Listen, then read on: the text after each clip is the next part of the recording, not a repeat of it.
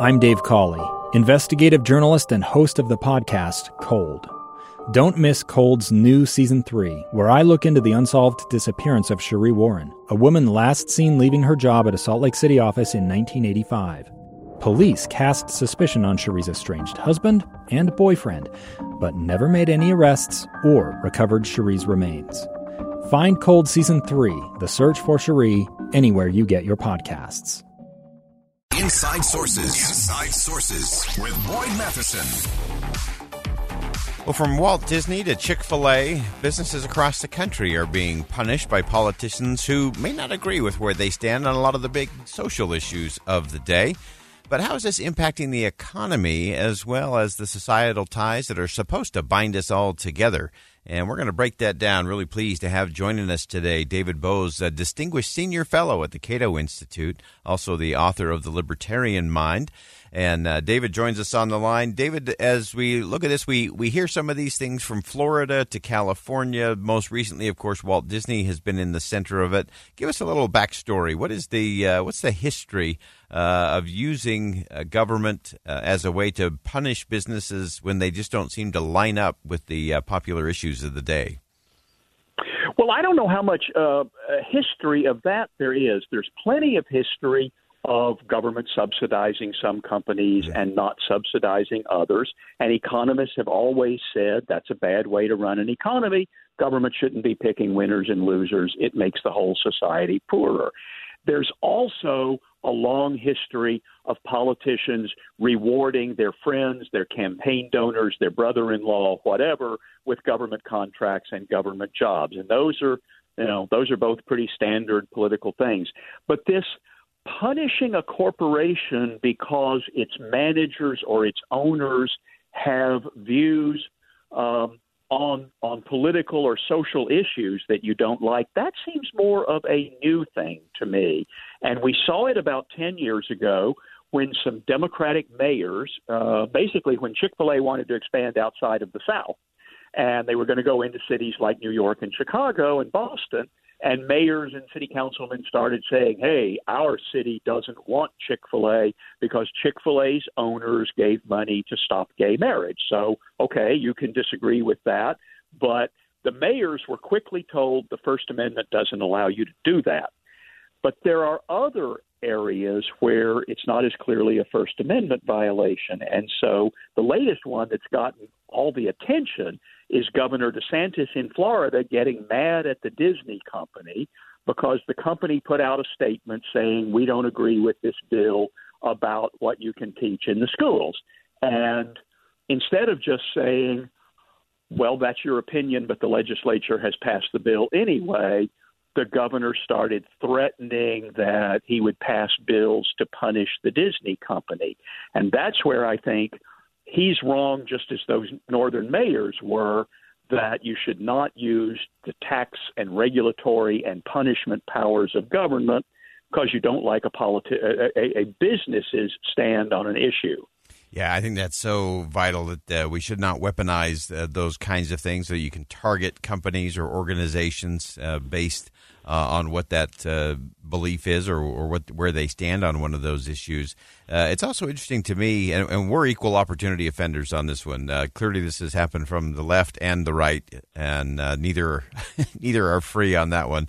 And it's also this idea of picking the winners and losers. So one of the things that you pointed out in your piece was a lot of times what we see is governments also, you talked about kind of the friends and family plan or the wealthy and well-connected plan of using state incentives to give to companies that they agree with to move into their area or to build in their cities. Well, that's right. And so there's handing out money from the government to your political donors, your allies, and so on. And then there is also picking specific businesses and saying, if you come and build a stadium or a factory or a big retail operation in our city or our state, we'll give you tax breaks, we'll give you money, we'll build the roads for you, those kinds of things. When clearly every economist will tell you the economy would be better off if you let the market decide where factories should be built, actually, generally the market's not going to want very many new stadiums because stadiums just don't pay for themselves, and it would change the economics of Major League Sports if the owners had to pay for their own stadiums. They might be less lavish. They might not build new ones as often, that sort of thing. But all of that is the government distorting the market, and there are places in the world where there's so much of this kind of picking winners and corruption that the economy is really slow or it even declines. We're not in that situation. We still have a mostly free enterprise economy where mostly consumers direct their dollars to whatever company they want to, and that's how you get economic growth. But it can in places like Argentina a generation ago, in places like Venezuela now, in Sri Lanka this month, where this sort of thing gets so out of hand that there's really an economic collapse. Yeah, and I think that's the thing we have to get to is looking at kind of that cronyism, the corruption that goes along with that. Talk to me just a little bit more in terms of the inefficiencies of government picking winners and losers on one hand, targeting those that they disagree with on the other. What's the real economic impact there, and how does it impact our standard of living?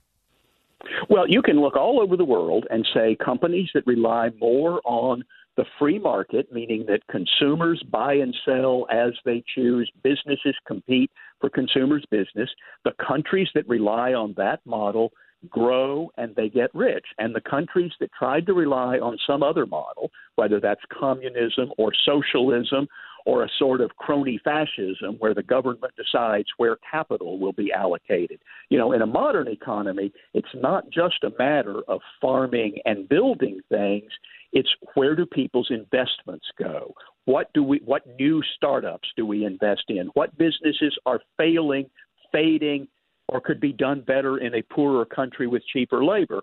And you want a free market system of investing and the allocation of capital to make the most efficient decisions. And countries that rely more on that system get rich, other countries don't. And it's because no bureaucrat, no president, no government commission knows what consumers want as intimately and immediately and accurately as the free flow of capital and consumer spending in the economy.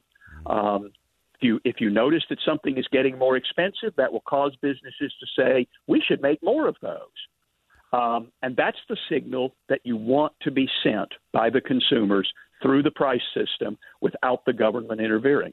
Yeah. One last thing I want to get to just really quickly is all of this politics in the middle of everything, especially in the middle of the economy and the culture wars. You talk about it in the context of it becoming a corrosive element to civil society and democracy. Give us just a quick 30-second snapshot of that.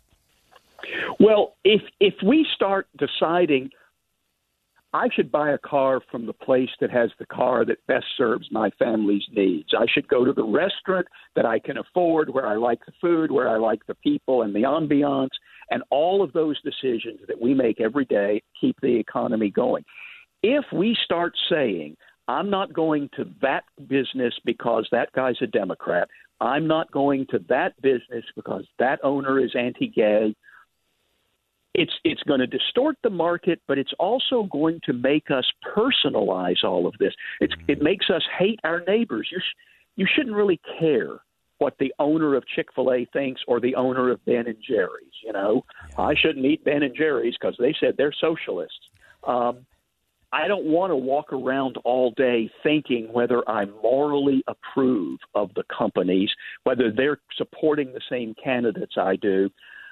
And I think that's what's causing a lot of the polarization and politicization in our society. You know, you're getting higher numbers of people saying, I would not want my child to marry a Democrat or a Republican. Right. That's not a good world. Yeah, absolutely. David Boaz, Distinguished Senior Fellow at the Cato Institute. Great insight. He's also the author of The Libertarian Mind and just some super perspective. Thanks so much for joining us today. Thank you. All right, that's going to wrap us up for hour number one here on Inside Sources on KSL News Radio. We'll break for top of the hour news. Coming back, we're going to go inside the National Press Club for an interesting conversation that might surprise you. Stay with us. 2 years ago, Americans watched in horror as a crisis unfolded at the Kabul airport. She was tear-gassed and beaten. Images of thousands desperate to escape Taliban oppression filled our news feeds. More than 80,000 Afghans made it to America.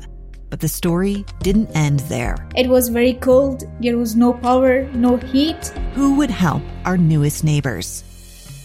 I'm Andrea Smartin. In Stranger Becomes Neighbor, you'll hear the stories of some remarkable refugees who left their homes and their dreams behind, only to start over from zero. Their only possession was 3 blankets. And you'll meet Americans who stepped up to help them. You want me to come when you deliver your baby. What can one person do in the face of an international disaster decades in the making? That's Stranger Becomes Neighbor. Find us at kslpodcast.com. Follow us on Apple Podcasts or anywhere else you listen.